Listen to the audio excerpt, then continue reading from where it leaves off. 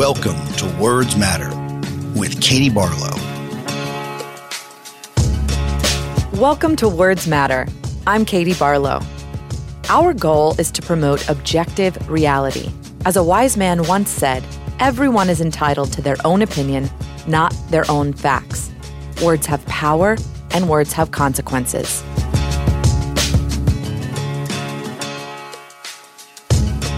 Our guest today is a journalist, commentator, blogger, and best-selling author. While still an undergraduate, Brian Stelter created TV Newser, a blog about television and cable news. At the age of 22, he became a media reporter for the New York Times, and in 2013, he joined CNN as the host of Reliable Sources and the network's chief media correspondent. He also writes the nightly must-read and highly influential Reliable Sources newsletter. And his latest book is Hoax: Donald Trump, Fox News, and the Dangerous Distortion of Truth. Brian Stelter, welcome to Words Matter. Honored to be here. Thank you. So, Brian, as we always do, we disclose you and I are colleagues at CNN. You're a full-time, I'm a commentator. And a commentator who loves going on your show, Reliable Sources, because it's basically in my wheelhouse of media and politics. Yes, it is. We want to get to the book, but first, who sits in their dorm and starts a newsletter while they're in college about the TV news business? How did you get into this? What was the driving force? And most importantly, how are the babies?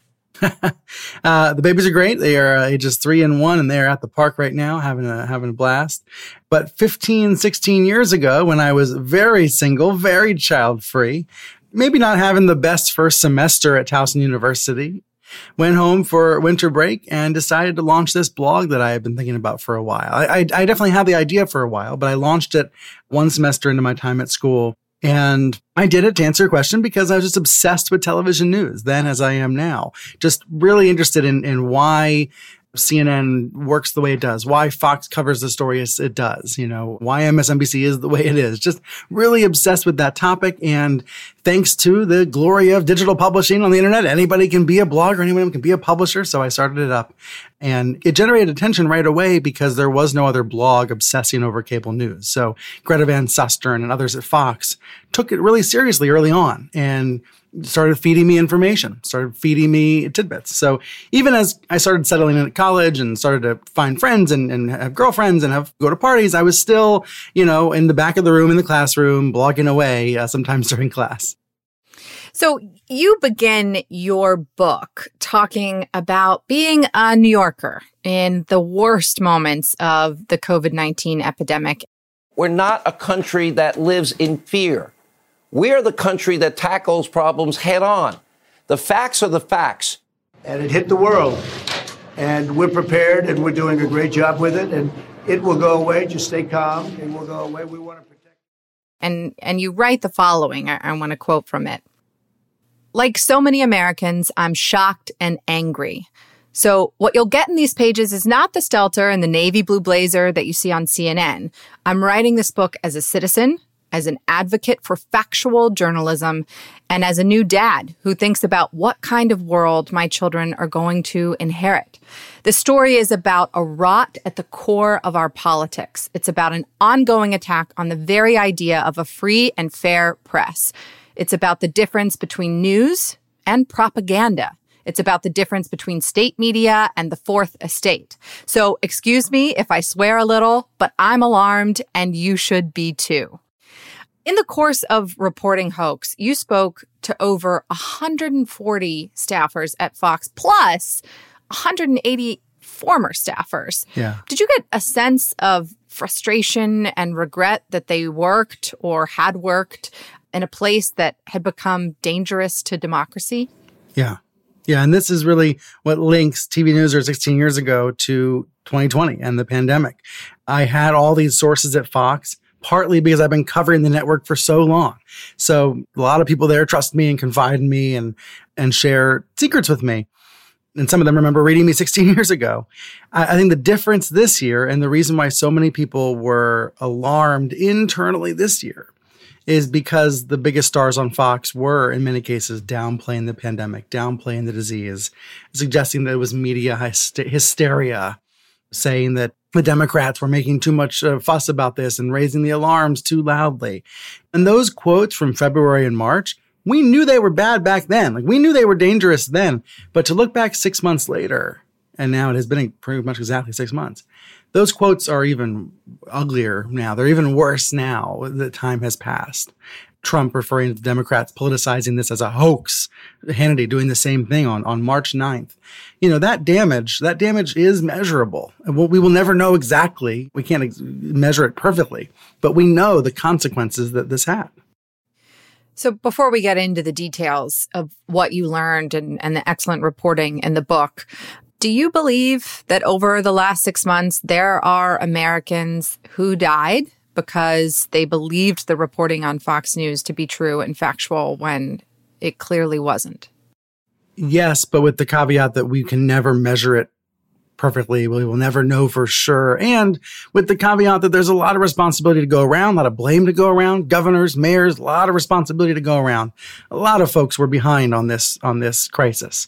But I read letters that Americans across the country wrote to the FCC about this. Even though the FCC, just for the record, does not regulate cable. They have no authority over cable, only over broadcast. But nonetheless, people wrote to the FCC and said, this network has blood on its hands. Quote, Hannity has misled his elderly viewers. They are the most at risk. That's a Kansas City resident. Here's a Russellville, Alabama resident. Fox News is now costing the lives of Americans. So you had people writing into the government saying, my mom's being misled. My dad's being misled. They are at risk. And I heard it from insiders as well. A top executive admitted to me some of our programming was outlandish. The criticism of Fox this year is the most scathing that I've ever seen. And to be fair, it's not evenly distributed, right? There are certain folks at Fox, including Tucker Carlson, who did take this virus seriously at the beginning. And perhaps that's just because of his anti-China views. But the coverage was, I don't want to say hit or miss. There were bright spots. There were positive spots. There were doctors on the air trying to get the truth out. But I think those voices were not as loud as the propagandists who were trying to defend Trump by saying that this was not that big a deal.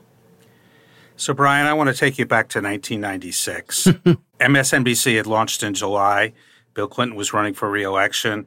I had brown hair and was the president's campaign spokesman. Rupert Murdoch launched Fox News and put Roger Ailes in charge. Did anyone see the earthquake that Fox News became at that point? Set the scene for the landscape. Right. At the time, you have all of these channels launching. CNN's the only cable news channel out there. MSNBC is launching as a partnership with NBC and Microsoft. There's also talk about ABC maybe launching a cable news channel. CBS is wondering if they need to do the same thing. And Fox is viewed as the joke. Fox is viewed as least likely to succeed. That would have been the yearbook inscription. And of course, that derision and being counted out, being ridiculed, that was fuel. Right. That was fuel for Roger Ailes. It was fuel for Rupert Murdoch. It was fuel for the anchors and the stars. The network was very low rated for a few years, but it did gradually gain this audience. And it turns out Fox was the one to watch.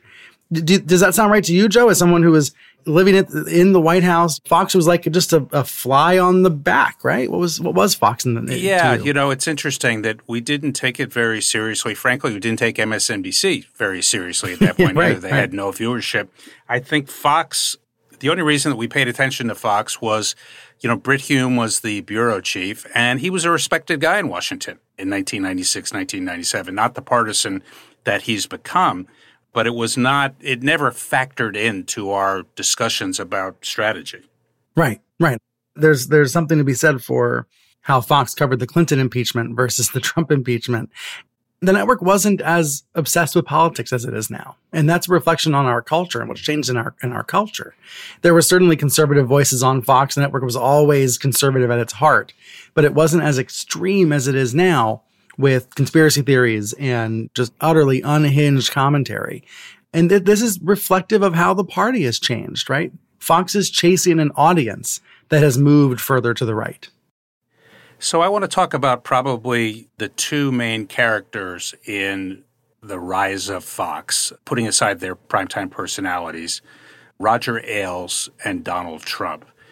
Describe that relationship. We had Gabe Sherman on a while back, and he talked about how if Roger Ailes had lived, he never would have ceded the power that the network did to Donald Trump. How did those two come together, and then how did Trump become ascendant at Fox News the way he did? Yeah, many staffers at Fox said similar things to me. Many said they wished that Roger Ailes were still in charge today. Of course, he died in May of 2017, 9 months after being pushed out of Fox in the wake of the sexual harassment scandal there.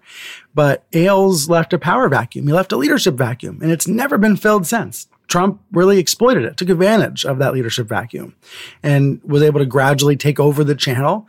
But also, there's something else going on. The network was catering to a pro-Trump audience that wanted, you don't want to say a safe space. It's a little too cliche, but didn't want to hear the hard truths about the chaos in the White House, didn't want to hear about the dysfunction and the lies and the scandals.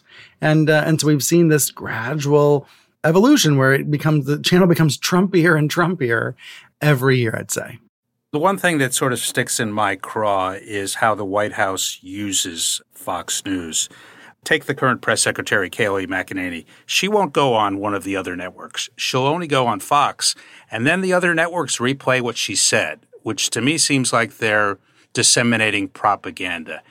I mean, how does CNN or an MSNBC, I'm not asking you to speak for CNN, but how does a real news organization or a different news organization handle something like that? Well, I think this continues to be a challenge 3.5 years into the Trump presidency.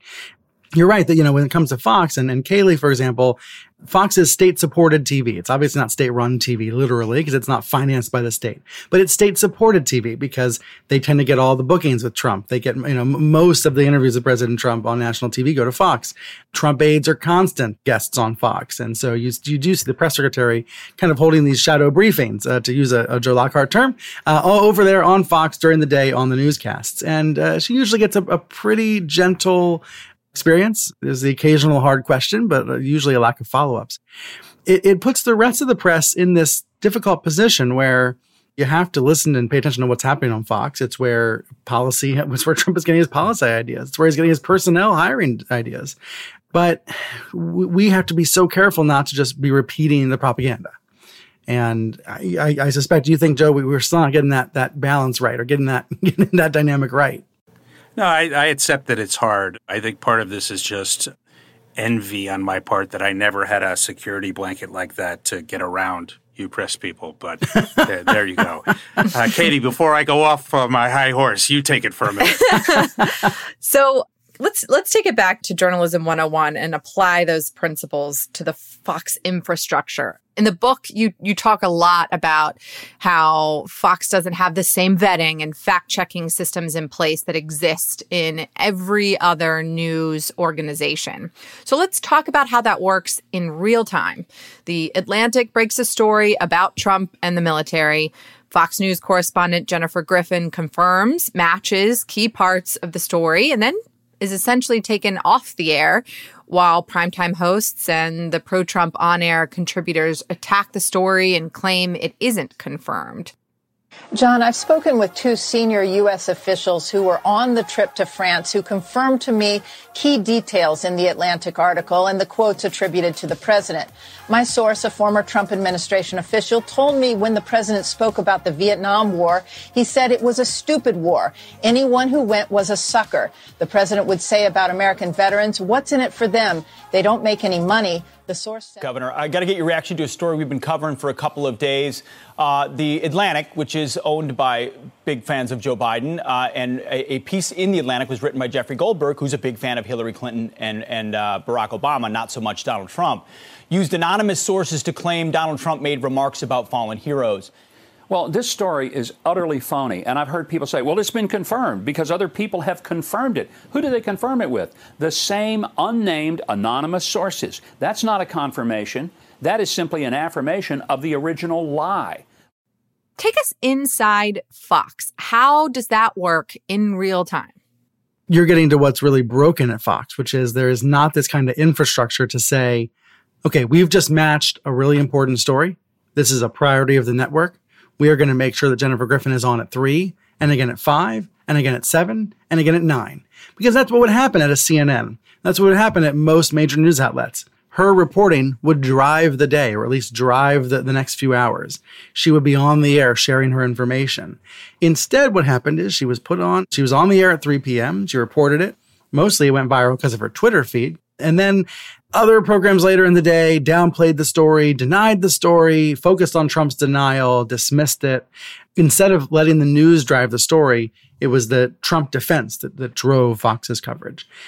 And the reason that happens is I think a lack of leadership, a lack of news sensibility, a lack of news muscles. It's like an athlete. When they stop working out, their muscles atrophy. That's what's happened to Fox's news muscles. The propaganda muscles have become really strong, and the news muscles not so much. Do you feel like that answers it, Katie, or am I missing something? Yeah, no, that's a good analogy that reminds me I also just need to go work out after this. But so Don't we all? COVID goals. 6 months of a pandemic. Yeah, But right. I think the Jennifer Griffin story is a great example of this, because there are these journalists at Fox who are trying in an environment that's sometimes hostile toward journalism. I think the way that it's viewed from Trump world, Trump needs cheerleaders like Jeanine Pirro and trolls like Tucker Carlson on the air. And he needs the journalists to be sidelined. He needs them to be squeezed out. It's why he attacks Chris Wallace in one breath and then praises Sean Hannity in the next breath. He works the refs and tries to push out the news and promote the propaganda. Yeah. So you credit Gretchen Carlson for her influential and pivotal role in the Me Too movement in the book. Explain how at almost the exact moment that Donald Trump was being coronated as the Republican nominee, Me Too was really gaining traction and transforming Fox News. Look, I don't think we would have what we now know as an international Me Too movement without Gretchen Carlson. Yes, the hashtag by Tarana Burke, she had been using the term Me Too, but it had not become an international movement at the time that Gretchen Carlson sued in 2016, exposed Roger Ailes. That led the New York Times to go digging more into Bill O'Reilly. They found secret settlements into O'Reilly. The O'Reilly story led the Times to go digging into Harvey Weinstein. And so you can start to see how these dominoes began to fall one by one in the wake of the Ailes scandal.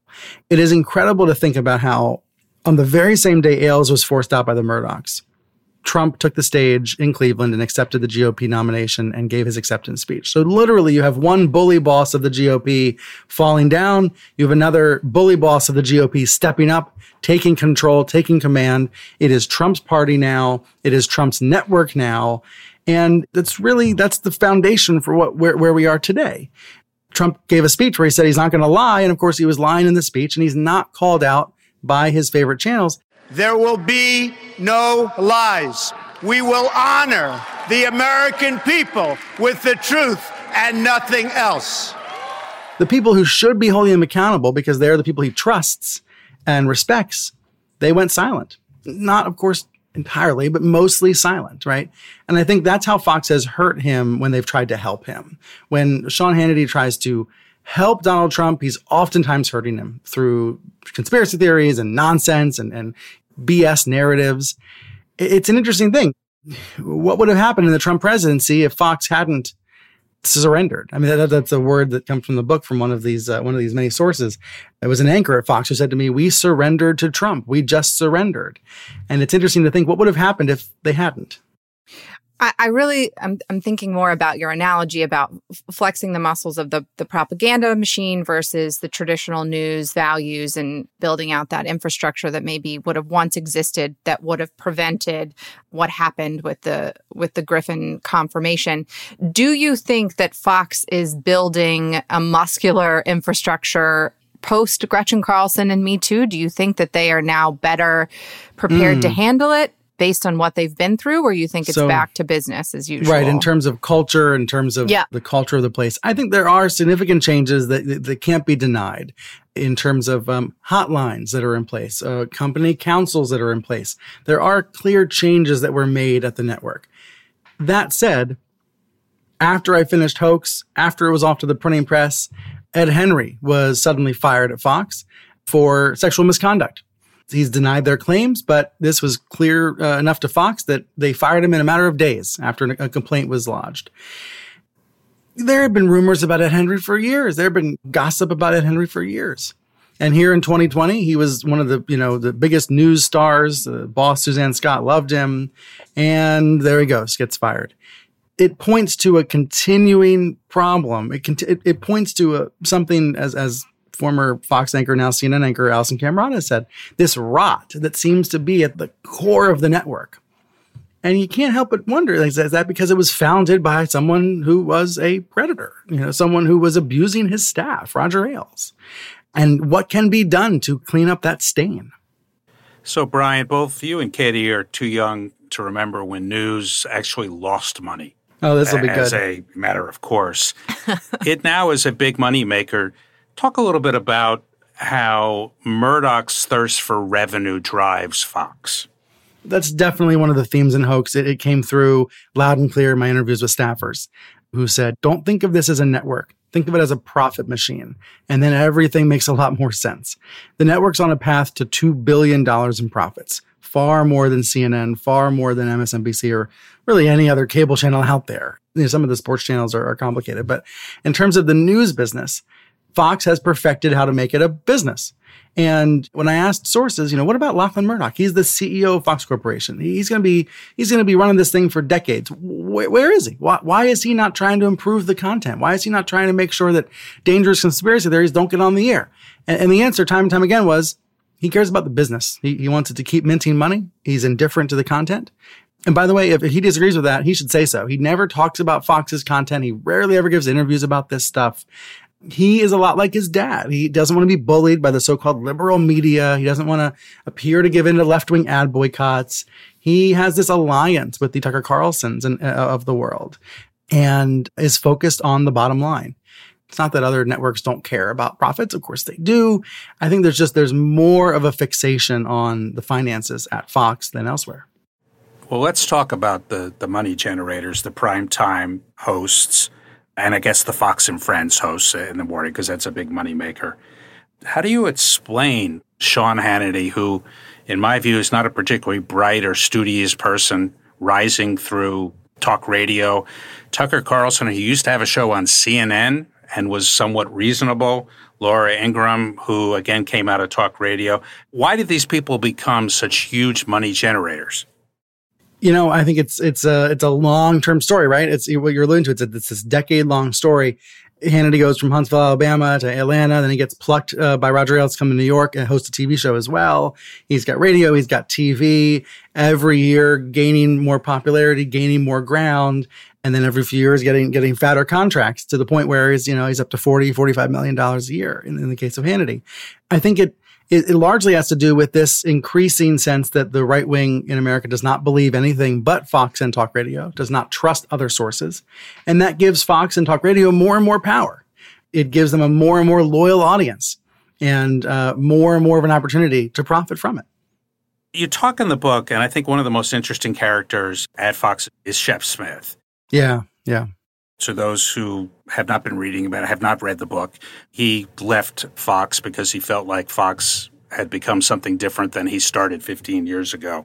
So recently, I asked the company to allow me to leave Fox News. After requesting that I stay, they obliged. Under our agreement, I won't be reporting elsewhere, at least in the near future. It's been an honor and my pleasure. Even in our currently polarized nation, it's my hope that the facts will win the day, that the truth will always matter, that journalism and journalists will thrive. I'm Shepard Smith, Fox News, New York. Talk a little bit about that. Well, yes, Shep is the anti-Sean Hannity. He's the anti-Tucker Carlson. He's a newsman who doesn't really care that much about politics and certainly doesn't have interest in the pro-Trump propaganda. And he was just squeezed out year by year as the channel became Trumpier. He was the 3 p.m. anchor. He was being paid $15 million a year to anchor the 3 p.m. hour. That is a astonishing amount of money. But Roger Ailes was known to overpay, and he valued having someone like Shep there to say, look, this is our news anchor. This is our news star. Don't you call us a right-wing network? We have Shep Smith here. And as Trump lied more and more, Shep called it out more and more. Shep got angrier and angrier. Shep showed it on the air sometimes. And I think alienated so many viewers, ticked off so many viewers, and frankly, so many of his own colleagues that he felt very isolated, very alone at Fox.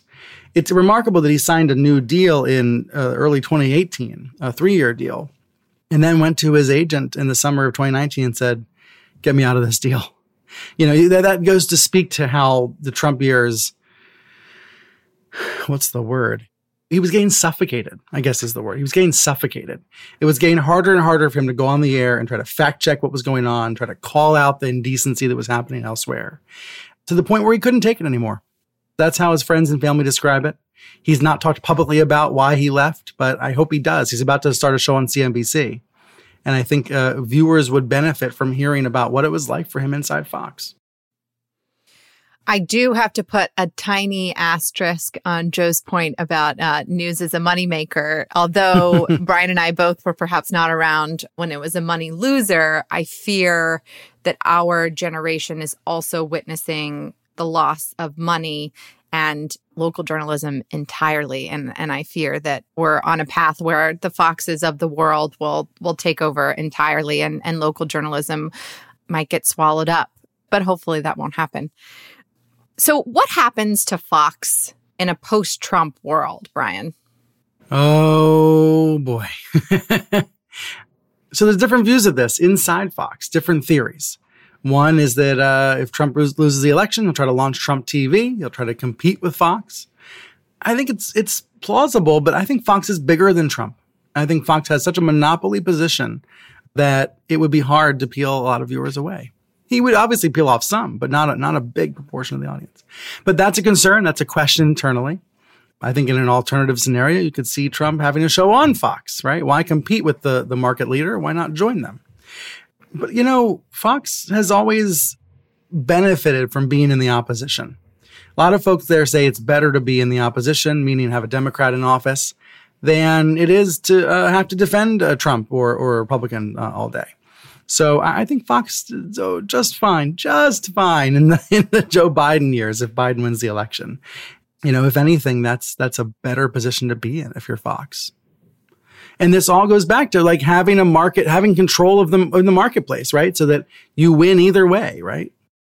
Yeah, I completely agree with that. It's easier to throw bombs than to put out fires. I remember in the shock of AOC's election that night when she won her primary.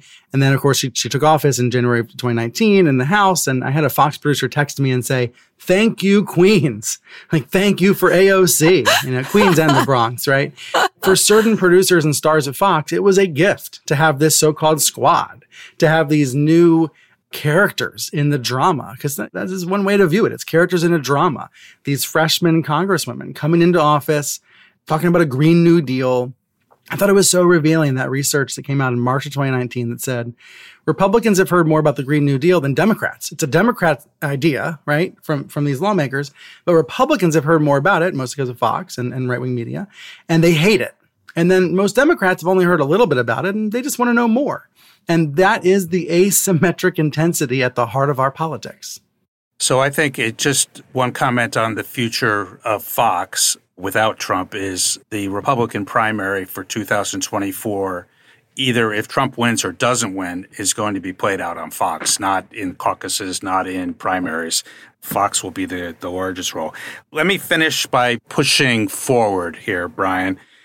Give us your take on the 2020 presidential campaign, how it's been covered, what lessons have we learned from 2016, and what mistakes are we remaking in 2020?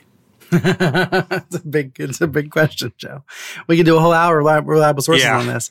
I think that a couple of things stand out to me right away. One is there's a difference in the way polls are treated and handled, maybe even an overcorrection. But there's this awareness that polls are not the end-all be-all, that they can be flawed, that they're a snapshot in time, that they should be treated and covered accordingly. So I think that in terms of what's been learned from 2016, I think there's more sensitivity around polls and how they are covered. I think there's more awareness of free media airtime, right? And if Trump's holding an event, it's not automatically newsworthy. If he's ranting and raving, saying the same lies over and over again, the news is the lie and not the fact that he's speaking. And there's definitely more awareness of that. And I think there's a great overall sense, maybe not in the Fox world, but in the rest of the media world, that the democratic values are being debated. That there are some basic, that the stakes are very high, and that the basic fight here is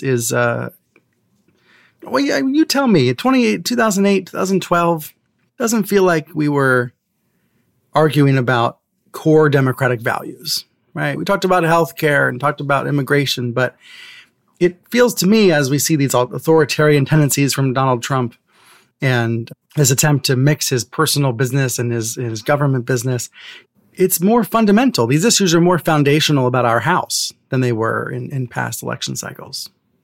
Well, we can do an hour on that, I'm sure. But, no, I think that's exactly right, and I think we're seeing it every day in a new iteration. I mean, the DOJ just stepped in the defamation suit against Trump, and I think that's a part and parcel of your broader point, Brian. This creeping authoritarianism, this sense of what kind of country are we at its core. Trump's put all of this into the conversation. He's put all this into the campaign. And in some ways, that's a great thing. In some ways, it gets us debating the core issues that matter most. Sure. I think that's right. Well, look, to our listeners, the book, again, is called Hoax, Donald Trump, Fox News, and the Dangerous Distortion of Truth. It's a fantastic read. And if you like audiobooks, it's a great listen. Brian himself narrates it. Check it out. You'll learn a lot about politics and journalism and cable news, all of the stuff we talk about here on Words Matter. Brian Stelter, thank you for joining us. Thank you so much. Thanks, Brian.